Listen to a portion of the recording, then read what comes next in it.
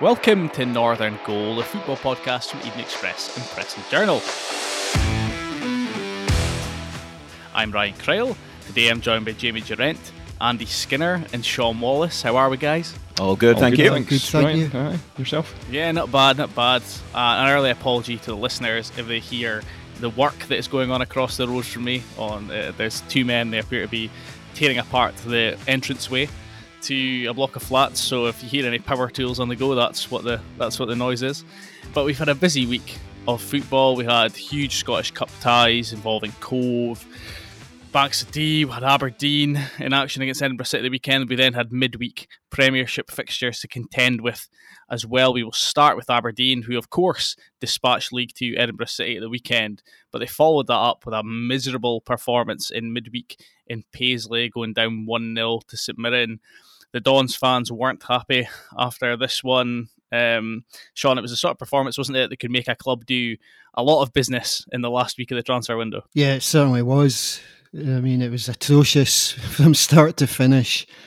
I mean, there was only three players I would give pass marks to. It was David Bates, Ross McCrory and Joe Lewis, who was left badly exposed for the goal. But you do look at that and see just how bad the performance was across the board and think this team needs strengthened. We definitely need another striker, because there's far too much reliance on Christian Ramirez. And I mean, well, he was completely isolated against St Mirren. There's only so much you can do when you're not getting the ball. I mean, he had to keep drifting back to try and get it. And then when he did get the ball, there was no out because he was so far back. I mean, there's only, 4 days left in the transfer window. And Aberdeen, I mean, they desperately need to strengthen. So it is getting a bit concerning. I mean, they've been saying all through the window, we don't want to do any late transfer deals, but we're 4 days to go. And they've taken 2 signings in. Dante Povara, who would know nothing about, and he just came from the college level. So he's more about potential than being ready to hit the ground running. And obviously with the Dutch lad, I mean, he looks like he's got a good pedigree, but he can't. They desperately need a spark of creativity, and so there's a lot of pressure on his shoulders. Yeah, I mean, Vincente Bozijon, obviously we'll see if that's how you pronounce it. Sorry, we'll see. We'll see how he gets on when he comes in, and he's obviously waiting in the wings, waiting for a work permit. Dante Povara was in a similar situation, sort of can play attack in midfield, and has arrived with a niggling injury. So we'll wait a bit to see him, which has been an issue this transfer window, I suppose. But it's Brexit related as well, isn't it? That players can't just come in and play straight away. Marley Watkins, we know how effective he's been this season, kind of playing off the striker in that front three, and he's kind of the disruptor in games like the St Mirren game against teams that are maybe stubborn and willing to sit in and frustrate the Dons for periods of the game. So we've got 3 there, but it still feels to me like if we're saying after the game only 3 players got pass marks, that means there was sorry for my maths here, there were 8 players on the pitch who disappointed in the night. I know we can't really blame Ramirez for being so exposed, but I know before the game Stephen Glass was talking about Ryan Hedges, who's obviously out of contract in the summer, and his head being gone. But then the bench as well, players coming on, and it just feels like none of the ones that came on really made an impact. Matty Kennedy, J. Emmanuel Thomas, Conor McLennan. I know you can't undo all this stuff in the middle of the season, but it does feel there's a lot of players in the squad at the moment who a lot of fans would say aren't up to the job going forward long term. What's your view on where the squad's at the moment, I suppose? Well, it's not strong enough at the moment. I think the performance against St Mirren made that blatantly obvious. I mean, they're hoping that it's a blip, but it was far too much like that long run without a win for my liking. So there is certain areas of the team that need strengthened, and I mean, J. Emmanuel Thomas came on with about 20 minutes to go and offered very, very little. I mean, he's been in now since the summer, and he's only scored 1 goal, which isn't enough. And he's behind his 20 target. It's safe to say. Yes, I think we need a late spurt for him to get that 20 goal mark. I mean, he's such a frustrating player because there's no doubting that he's got the talent, but we just don't see it. We just don't see it enough. Conor McLennan, I mean, it was his 100th Aberdeen appearance on Tuesday, and there was so much expected of McLennan. When he's on it, he can be an exciting player, but he's just sort of faded far too much for my liking the last season or so. But he's not getting a regular run in the team, and you need that if you're going to build up this momentum. But with McLennan as a case in point, then, but what I was saying, players that are maybe in the squad that a lot of people probably would say aren't good enough going forward or aren't going to, be up to the standard going forward. McLennan, he's played 100 games for Aberdeen now. And I can think of the goal I think he scored when he played up front under Derek McInnes on his home debut, where I think he sort of slipped in, but it was a great goal he scored from outside the box and it sort of went over the keeper. And I can remember him scoring at Ibrox, the winner, when Stevie May played him like with a little flick down the channel. I can't remember him doing anything else in those 100 games. You're talking like Conor McLennan has now played as many games as Hans Heelhuis did for Aberdeen. And when you compare those impacts, you know what I mean? That's the thing, you're spot on with that, because when I heard Conor McLennan's made 100 appearances, I was like, surely not, because you could count on one hand the amount of games where he's really stood out. But there's no doubting he's got like a lot of talent, and it's just being able to show it. And he's not getting a regular run in the team either, so it's like catch-22. And we're on players that people have been saying aren't good enough. I thought Dean Campbell was unfairly singled out by certain fans on Tuesday night for his performance. I mean, fair enough, he had a very bad opening 10 minutes, a lot of stray passes gone, but players could easily sort of hide when things aren't going wrong, go into their shell. But to Dean's credit, he never hid. He looked for the ball. He tried to be brave going forward, and he gave his all. And I mean, that takes a certain type of courage. And there was a lot of players, a lot more senior, who were playing in their own positions, played worse than Dean Campbell on Tuesday night. So I think he's been unfairly singled out.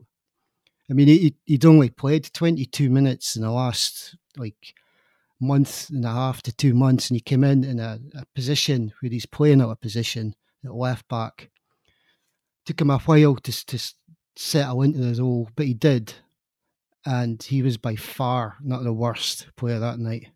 I think as more senior players should be looking at themselves. I think it's fair to say that there's maybe a lack of depth, particularly in those the front three positions, because like you say, you've really only got Christian Ramirez as an out-and-out striker there.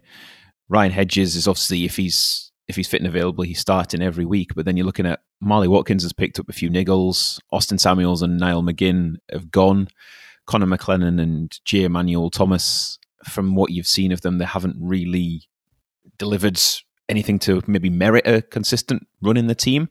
Johnny Hayes is now more used as a left back, and then you see things like Funzo Ojo shoehorned into like a wide position, which with the best will in the world isn't his natural role. And I do feel sorry for him to an extent, because he's been obviously shifted about a fair bit this season. He's obviously played full back as well as obviously playing in midfield. So whether kind of the boys that have come in, Polvara and Bizoan, whether they're going to kind of fix things or not, they maybe need some time to kind of get acclimated to Scottish football and the new surroundings. Maybe that's what has been addressed by the club and Stephen Glass during the January window. But that's obviously the kind of the position to me that at the minute that's crying out for a bit of change.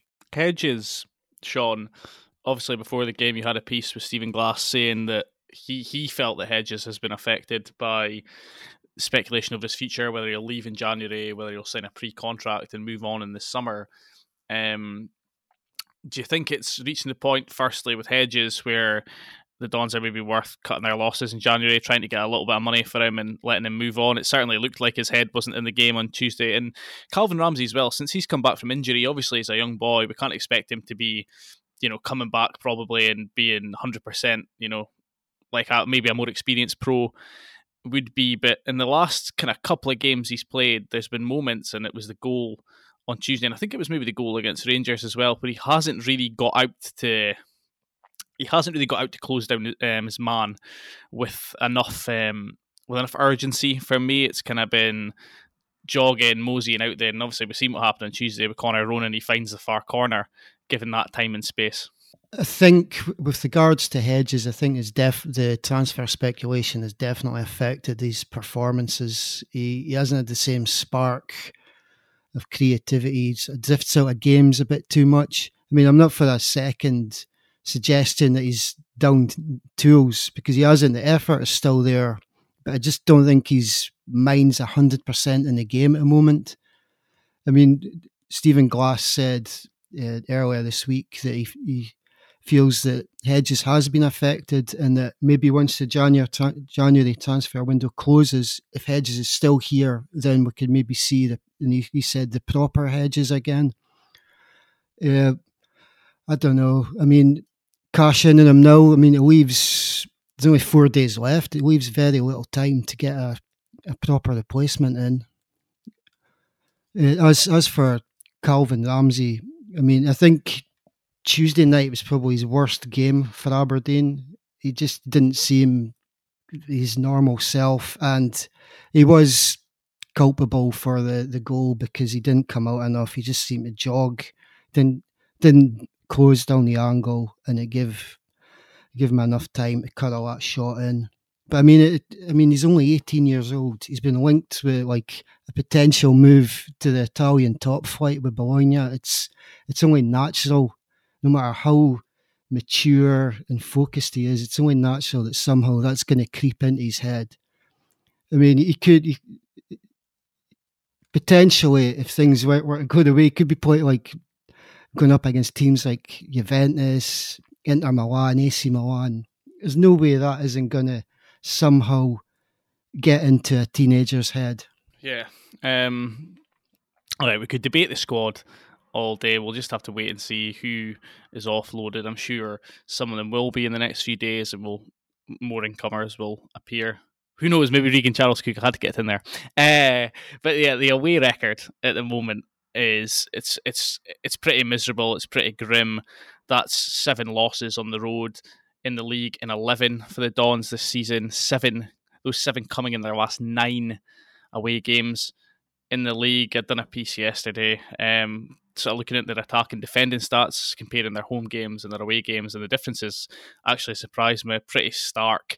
They faced something like double the amount of shots away from home as they have at home, which would suggest that they're not defending very well when teams are maybe a bit more willing to attack them away from home, and they tend to, even with those amount of chances they're giving away around their penalty area, they're still conceding goals already that they maybe necessarily shouldn't be, according to people like Opta. In terms of attack as well, there's a clear difference in terms of how many chances they create around the opposition's penalty area. So no wonder they're not, scoring as many goals. The big issue we've discussed already this season, of course, is the fact that the Dons tend to concede the first goal in a lot of the games they play. It's 17 times they've done that this season. If you're not attacking as well away from home, there's less chance if you concede the first goal, you're going to turn it around and get a result. Sean, the only other thing I wanted to ask you about was, obviously, you wrote a column yesterday calling for Funso Ojo and Johnny Hayes to both get new deals. Quite a lot of heat for that on social media. Would you like to take the stand and defend yourself? Yeah, I did get quite a bit of heat. I think I was called a moron by someone. It's fair play. No, I just think it's for their versatility. I think both of them would be good signings. I mean, I'm not saying they're the sort of crux of my argument was Johnny Hayes in the last couple of months has really hit form. I thought he was very good against Rangers. I mean, it was his crossfield pass that let in Ryan Hedges for what should have been a penalty if the referee had done his job right. He's dangerous on the flank. He's very, very fast. he could go back at left back.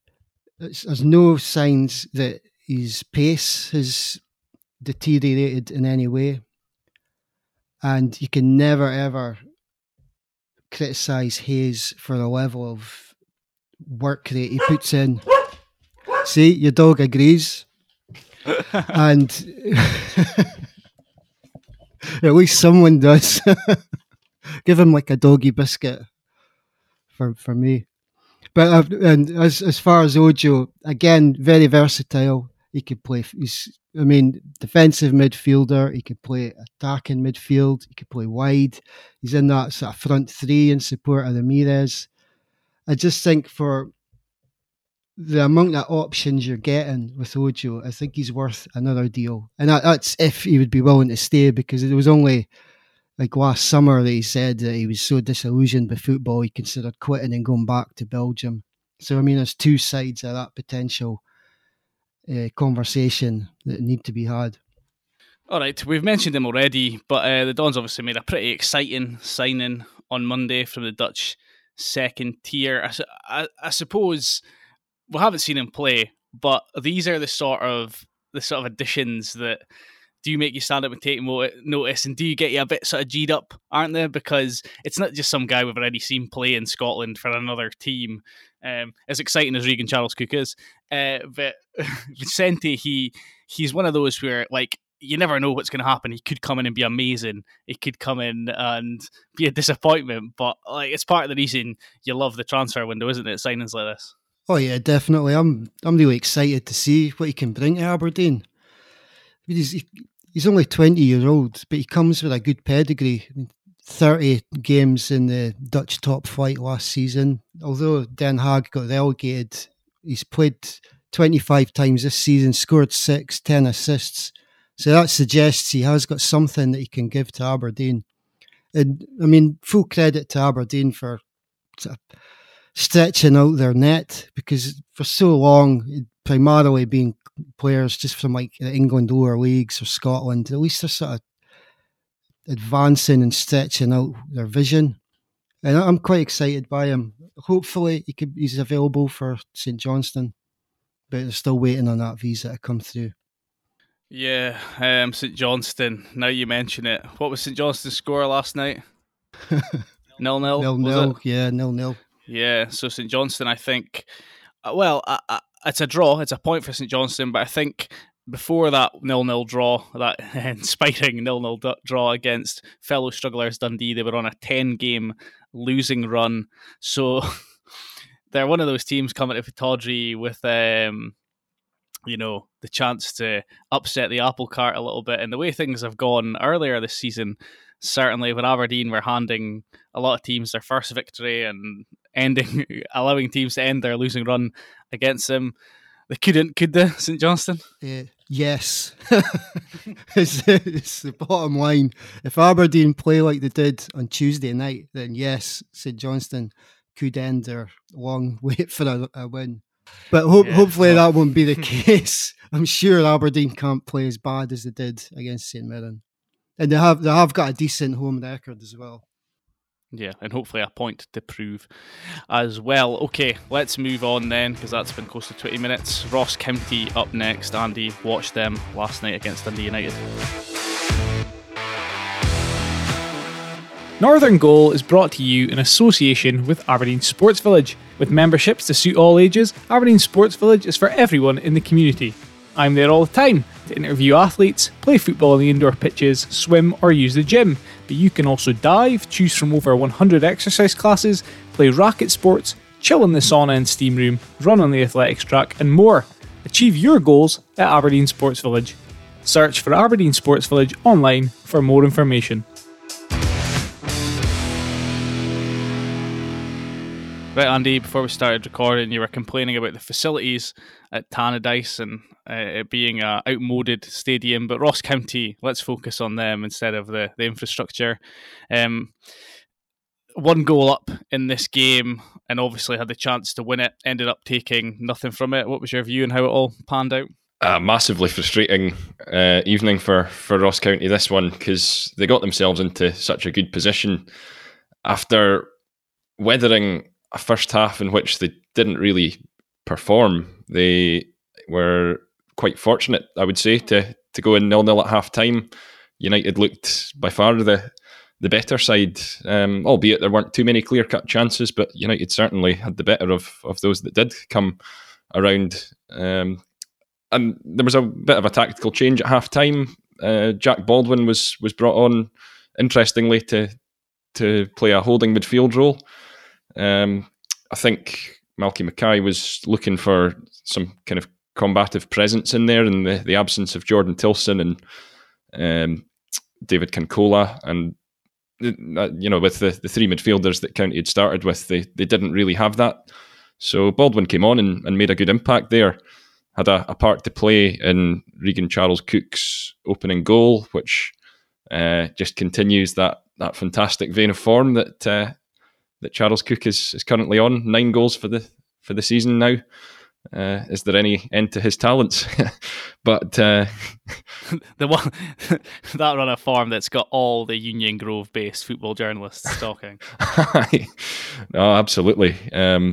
So at that stage, County, were on the basis of the early second half minutes, looked well worth their lead and looked in a good position to go and kick on.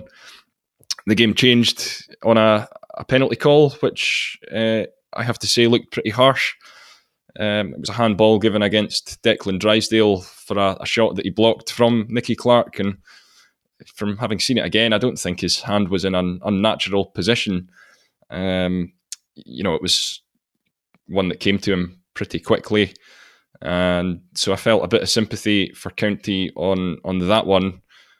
The incident that was flagged up by Malky Mackay after the game was one that happened in the first half, involving Dylan Levitt of United, who had touched the ball with his hand. I think he kicked the ball off his arm, which was outstretched during the first half. And to be honest, I don't think that one was a penalty either. I think the rules are now that if you do kick the ball and it hits your hand, then it probably isn't a penalty. And even though it was an unnatural position, I wasn't surprised when that one wasn't given. However, I can see his point where he says that on that basis, Drysdale's one shouldn't have been given either. So with that in mind, I do have sympathy for County. Where I don't have sympathy for County is how the winning goal unfolded, because Drysdale again was involved, and he just allowed Nicky Clark to outjump him. A diminutive Nicky Clark at that. A ball came in from the right-hand side from Tony Watt, who had an excellent game for United. And Drysdale was just static, really, in allowing Clark to get the run on him and get the header planted into the far corner. So, with that in mind, just a point which probably would have been fair was thrown away.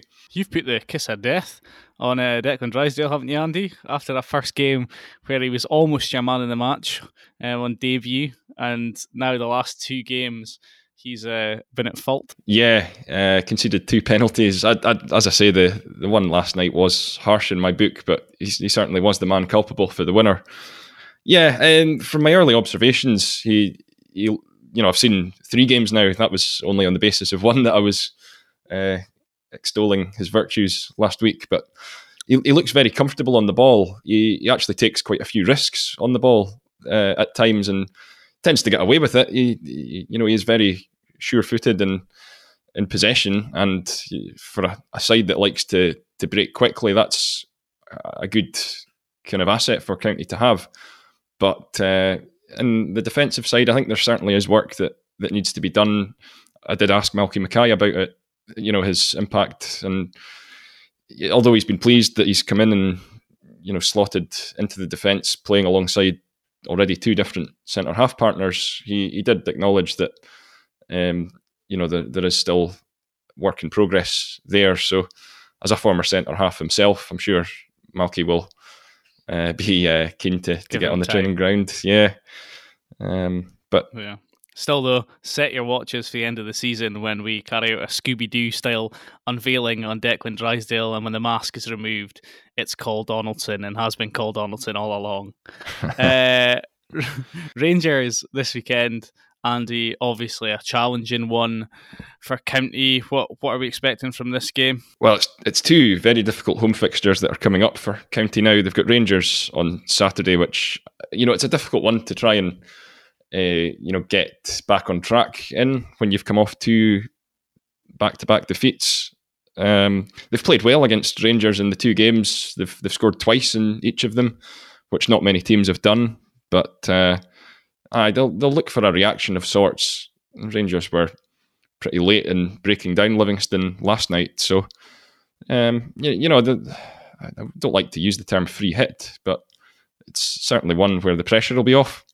Aberdeen coming on Tuesday might be, one that they'll target to try and inflict a bit more misery on the Dons. Certainly, if Aberdeen show up as they did in Paisley on Tuesday, then it could be another difficult night, because I think County do have the potential to hurt that Dons defence if they're on song themselves. But no, it's a big period coming up for County now. I look at the two games that follow that double header, and they've got Dundee and Livingston, which all of a sudden become pretty crucial to County's hopes of trying to move up the table and maybe get away from the bottom again. They've only been drawn in by another point on the basis of that goalless draw between St Johnstone and Dundee last night, but that's kind of ended losing streaks that both of those sides had racked up in recent weeks, and that's probably where County will just need to keep their heads in these coming weeks, because we've seen a number of teams lose one game and then go on to have a horrendous run off the back of that. And although County have been in good form, these last couple of setbacks, they'll need to make sure that they don't amount to anything that's a bit more serious. Because they have put themselves into a decent position. They're still hanging on the coattails of a number of teams that are above them, but they just need to try and make sure that they get back on track pretty quickly. What about Inverness then, Andy, across the Highlands? Obviously, before this game, we knew that Dunfermline was going to be a banana skin for Inverness. Dunfermline are fighting for their lives down the bottom of the table. They've managed to start getting results under John Hughes. Ended up being another draw for Caley Thistle, though. They've become the Wick of the Championship, as I've described them in the notes for this. But Billy Dodds seems pretty relaxed about drawing so many games at the moment. I think, he's trying to keep the players upbeat and believing that they are still having a good season, which I think, on the balance of things, with the league position that they're occupying, they're still second. You have to say that it has been a good season up to this point, but the run of form that they're on hasn't been great. They've only won 3 of their last 16. They've only lost 3 of their last 16 as well. So you can spin it either way, but they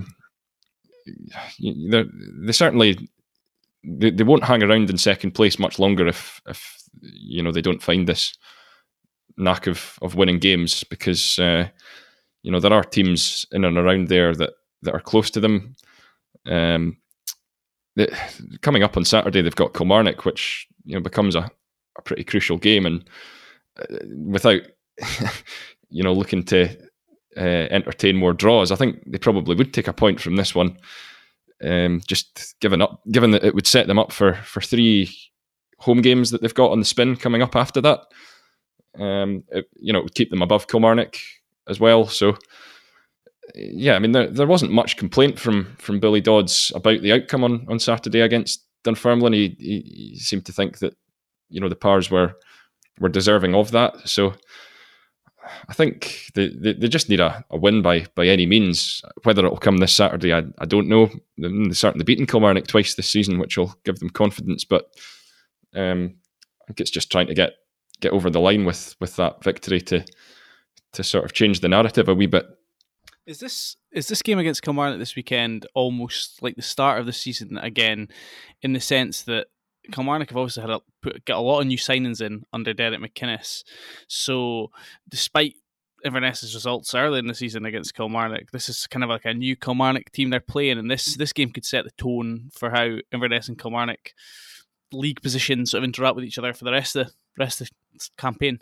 I would say so, because with Derek McInnes coming into Kilmarnock, it is a fresh start, and all things considered, the position that he inherited wasn't a disastrous one. It's not as if they were having to chase back a huge amount of points in pursuit of the title. So coming in, I think he would probably have looked at maybe getting a few players in and just having a completely fresh push for that top spot in these final few weeks of the season. For Inverness, it's maybe just more a case of trying to reignite the season. There have been a lot of encouraging aspects of their play, and some of their attacking threat is still there in flashes. Billy Mackay's obviously scored the bulk of them recently, but it was good to see Shane Sutherland back off the mark on Saturday. He's up to 6th for the campaign now, and just in terms of trying to ease that burden on Mackay, his contribution is going to be really important.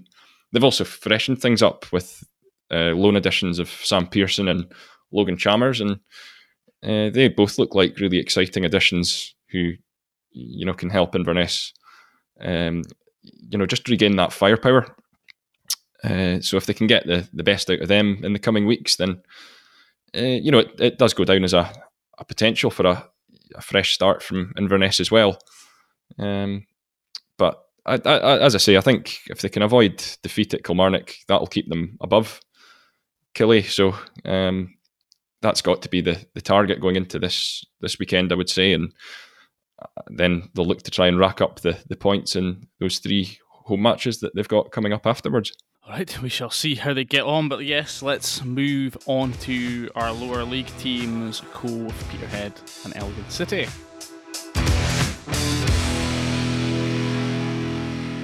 Right, Jamie, we will start with Cove then. The Nation finally found out what we knew about Cove already, that they were a team capable of competing with the very best in Scotland at the moment. They're ambitious. They've spent a lot of money getting players with pedigree into the side. They've also got very talented players that have come up with them all the way from the Highland League. They obviously played their Scottish Cup game all the way back last Thursday, a week ago. They returned to action against Dumbarton this weekend. Will they return to action full of confidence? Surely, I would think so. You can't not really take kind of confidence from that performance. Obviously, on the night itself and the kind of the aftermath, it was probably difficult to take too many positives because of the manner in which the game was lost. They'd put a hell of a lot into the game over the course of 120 minutes, and to lose it to 1 goal that's maybe just come from somebody switching off. Against a Premiership side on their own patch, to play as well as they did. When you look back at it, it's one that they can take a huge amount from. The exposure that it gives them, it's maybe not one that the players will think about too much, but it's maybe one for more the guys behind the scenes and kind of higher up at the club that maybe don't get recognised for the work that they've put in and the help that they've given to Cove over the years. That national TV audience that you got for last Thursday night, and pretty universal plaudits for their performance. I think it will kind of raise the kind of the attention on Cove in the coming kind of weeks and months. Obviously, with the position that they're in the league just now, people would probably expect them to go on to win League One and get promotion to the Championship. They'll kind of relish that kind of pressure. They've got a big month coming up in February with playing Adrionians and Queen's Park, so it's by no means done and dusted yet. But if you wanted to be in anybody's position, you'd want to be in Cove's just now. What's the prognosis on Shea Logan and Ian Vigurs? Obviously, they missed the cup game against Hibs. I think Logan's maybe likely to be a few weeks. With I think it's a hamstring problem that he picked up against Montrose. It looked pretty awkward at the time with the way he kind of went down. So I wouldn't expect him to be back for this weekend. I think Ian Vigurs is maybe more likely to be back in the frame. I think he took a kick on the foot against Montrose, and he'd been in a good run of form as well in the middle of the park. He'd kind of come to the fore in some of the bigger games, and he'd looked like he was kind of relishing in that kind of central midfield position. So hopefully for him, it's not too long before he's back and he can feature in some of these key games to come. Okay then, Peterhead, you were at their game at the weekend as well in the cup against Lowland League East Kilbride. It was a game, I don't know, having watched the highlights only, it was a game in which I thought Peterhead were reasonably resilient. There was pressure on them as the league team. They obviously went a goal behind. They would go on to concede again in what was a 2-2 draw and then win the penalty shootout. But slightly defensively suspect at times. A little bit, yeah, because I don't think East Kilbride had too much to offer in terms of going forward. And I think a couple of players said that themselves, that they'd kind of restricted them to kind of minimal chances, but the ones that they did get, they took. And in a cup tie like that against, if you're East Kilbride facing kind of higher opposition, that's the kind of the clinical touch that you need. But credit to, you got to give them credit where it's due. They responded and said they turned the game on its head just before half time with a couple of goals that they got. And I think over the piece they were the better team. I don't think there's any complaints about that. And there's always a little bit of nerves, I suppose, when it comes to these games going to penalties. And I suppose East Kilbride probably would have wanted that as the outcome to give themselves the best chance of going through. So when the game went to extra time, it did seem to be kind of be one-way traffic in extra time. And Peterhead's kind of putting balls in the box aplenty and not managing to get enough shots on target. But they got through in the end, and the tie against Dundee in the next round, it's a great one for the club to get. It's a home tie. It's a last 16 tie. There's potential for it to be on TV, in my opinion, given that it's a Premiership side going to a League One side and a Premiership side that's not having the best of times just now. You've got kind of a few players that have been on loan at Peterhead from Dundee this season. You've got that kind of connection there as well. And it's the first time they've got into the last 16 and under Jim McAnally, which when you consider how long he's been there, it's a great achievement for them. I've got to flag up, as I've done before, and as I'm sure I'll probably do again before the end of the season, I've got to flag up Ryan Duncan's performance. He was picked out by Jim after the game, but he was Peterhead's best attacking threat. Probably the biggest show of confidence in him was that his teammates continually fed him the ball on Saturday, and for someone who's just turned 18, I think that's a big statement of confidence in him, that they believe in him to go and be a threat and cause problems for opposing defenders, because it was literally the ball would come out to him and he was basically just encouraged to go and get at the fullback for East Kilbride, and you kind of felt sorry for him when it got to a certain point, just because Ryan Duncan's obviously a full-time player. He's training with Aberdeen as well as Peterhead and then playing on a Saturday, and he was just running and running and running, and he's got a great final ball as well. I mean, his left foot is fantastic, but he can also use his right as well, and he's only going to develop more with this role he's got at Peterhead. And I think Jim said after the game that Aberdeen have got a real talent on their hands, and they say if his developments managed correctly, I think he could be a future Aberdeen first team player. The Dons might not need Regan Charles-Cook after all then, Ryan. Well, I was away to say that when I was talking to Neil Simpson a week or so ago, he was talking about Ryan Duncan and Evan Towler, who's on loan at Elgin. He's a defender, and how they're both still eligible to play under 18s. They're the 2 loanees that aren't actually technically under 18s graduates yet, so they're still only 17 or old enough to play for the under 18s, young enough to play for the under 18s. But they feel, the Dons, that those two are both too good for under 18s football, that when they stand at a mile in those games. And from what I've seen in the last few days about Evan Towler as well at Elgin, and Andy, in a minute you can maybe inform us a little bit more about this, but it sounds like both of them are shining for their respective loan clubs at the moment. Jamie, the only other thing I wanted to ask you about Peterhead was,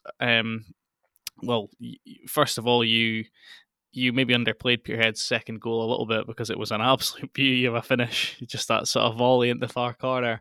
But they've added Rico Katongo and Owen Cairns this week. Obviously, Airdrie Onans, where Rico Katongo came from, but he obviously had a bit of trouble with his own fans. Owen Cairns has come from Fraserburgh. He's only on loan, I think, but maybe that with a view to a permanent deal coming the end of the season. They've come in to help Rico at left back, Owen at right back. Couldn't get two more different signings in terms of background, could you? I mean, I know Owen Cairns was at Inverness as a youngster, but Rico Katongo is obviously a League One veteran, knows what this level's all about. Owen Cairns is coming from the Highland League. I don't think Ross County's Academy would thank you for saying that Owen Cairns came through at Inverness. Apologies. But no, it's two positions that obviously Jim McAnally wanted to address. He was obviously made aware of Rico Katongo's situation. He provides a little bit of competition down that side and a little bit of cover as well, because they've had Ryan Conroy's been out for a while with a potential hernia problem. He's starting to work his way back, but they've really only had kind of Flynn Duffy out and out as a fullback in that position. So kind of getting Rico there, and he can play a little bit further forward as well, down the left-hand side, which gives him a bit of balance. And say he's only 22 as well, so having played a little bit in the lower leagues, he's got a little bit of pedigree already, and he's got scope to improve. With Owen Cairns, I think it's a very smart signing as far as Peterhead go, because he's someone that Jim has watched before when they've played Fraserburgh in friendlies, and when Fraserburgh have reached cup finals. Jim has watched Owen Cairns, and his contract situation at Fraserburgh has made it possible, because he turned down an extension earlier in the season because he wanted to test himself at a higher level. But because of his work rate and his attitude, he's remained involved at Fraserburgh. But they were obviously kind of looking to the future and maybe not wanting to rely on him so much if he wasn't going to be there. Peterhead were obviously made aware of that, and I spoke to Jim this morning. He said he's got a good relationship with Mark Cowie and James Duthie at Fraserburgh, which has allowed this to happen. And he's coming on loan for the rest of the season, and it's a chance for him to test himself at the SPFL level. And if he impresses enough, there's always the option or potential of a permanent move at the end of it. He would fill a similar role, I would think, to what Josh Mulligan did there, playing as a right wing back in the kind of the 3-5-2 system. From what I've seen of Owen Cairns, he would fulfill that quite well. He's bags of energy, wants to get forward. He's dogged. That side of things it shouldn't be a problem. And Jim said if it doesn't work out, it certainly shouldn't be through lack of effort, because Owen Cairns will give you everything. And that's kind of what Peterhead have got in abundance just now. They've got a lot of guys with a lot of energy in that team, and they will work you for 90 minutes. And I don't think they're done either. I think there's one more deal likely to be done before Monday's deadline, and that would be them, I think, for their recruitment. Yep, Owen Cairns, good player. Elgin then, Andy, the team that finally stopped Kelty Hearts in League 2, 2-0. They beat Kelty in a game that was rearranged after previously being rained off. What a result for Elgin. 2 goals for their talisman, Kane Hester. They've got Steny this weekend. Is this the watershed moment? I know we've asked that often enough about Elgin this season.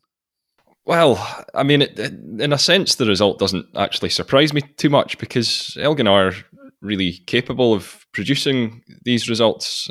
They've shown it in previous seasons when there has been a runaway kind of pace setter in League Two.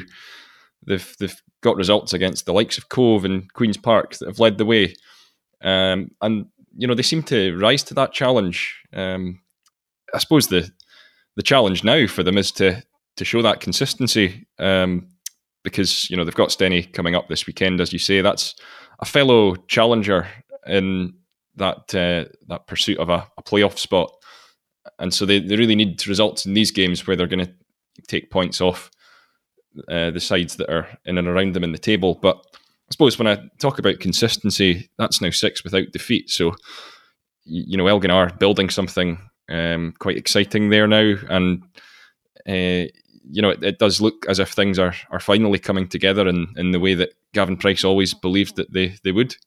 Yeah, Evan Towler, he's obviously impressed, as we mentioned. One of the things I was going to say about Elgin is that, just a couple of results, and Elgin could cement their place in the playoffs this season, couldn't they? It's very tight in League Two. Yeah, I mean, they're sitting in 8th place, remarkably still, after that victory, but only 2 separating them from the playoff spots. That means there's 5 teams that are realistically aiming at 1 place, really, because I think the top 3 are a bit far away now. But that's going to be very exciting coming into the closing stretch to see how that unfolds. And Elgin have traditionally finished seasons pretty well, so I think they're in a good position. As for Evan Towler, I mean, it's been really noticeable that Gavin Price has put his faith in him from an early stage. He's started at left back in recent matches. I saw him come on as a half-time substitute for his debut against Forfar, and he came on, as I say, at half-time in that game, and really looked to impose himself further up the park as a fullback. I think, without putting too much pressure on him, when you look at Calvin Ramsey's kind of style of play, it's clear that Aberdeen have a way of schooling their fullbacks and what they're looking to get from them, the way that they want them to play, get on the ball and really engage with that final third. So I think that's something that we'll see more of as the season goes on, and allied to that, Evan Towler will get a feel for some of the more physical demands that senior football places on defenders. So it's a loan spell that at this stage looks to be working really well. And as I say, Ewan Spark, who normally occupies left back, has been shifted out to right back in the absence of Matthew Cooper, and that's allowed Evan a good spell of games. So there's certainly a good pathway for him in that Elgin side coming into the final weeks of the season. Okay, well, that's just about it for this week's episode of Northern Goal. All that remains to be said is Inverness have signed a striker on loan during the recording of this episode, Joe Hardy from Accrington Stanley, until the end of the season. A player who Liverpool signed in January 2020, and he played for the Reds under-23s team and actually made his professional debut for Liverpool. So he's played for the Liverpool first team in the FA Cup against Shrewsbury Town. So a striker arriving with pedigree, so we'll see how he gets on with Caley Thistle at the end of the season. Maybe he'll feature against Kilmarnock this weekend. Anyway, thank you to Andy, Sean and Jamie for joining me today. Cheers, guys. Thanks, Ryan. Cheers. Thank you. Thanks, Ryan. If you've enjoyed this week's episode of Northern Goal, you can like and subscribe Northern Goal on your favourite podcast app. You can email us at northerngoal@dctmedia.co.uk with any questions or queries. And finally, enjoy the football if, like me, you're going to Aberdeen St Johnstone this weekend, or whatever other game you're going to. See you later.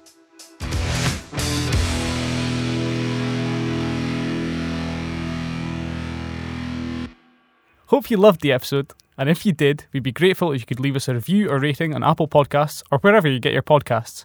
And don't forget to pick up your copies of the Press and Journal and Evening Express every day for the best football writing and analysis in the North.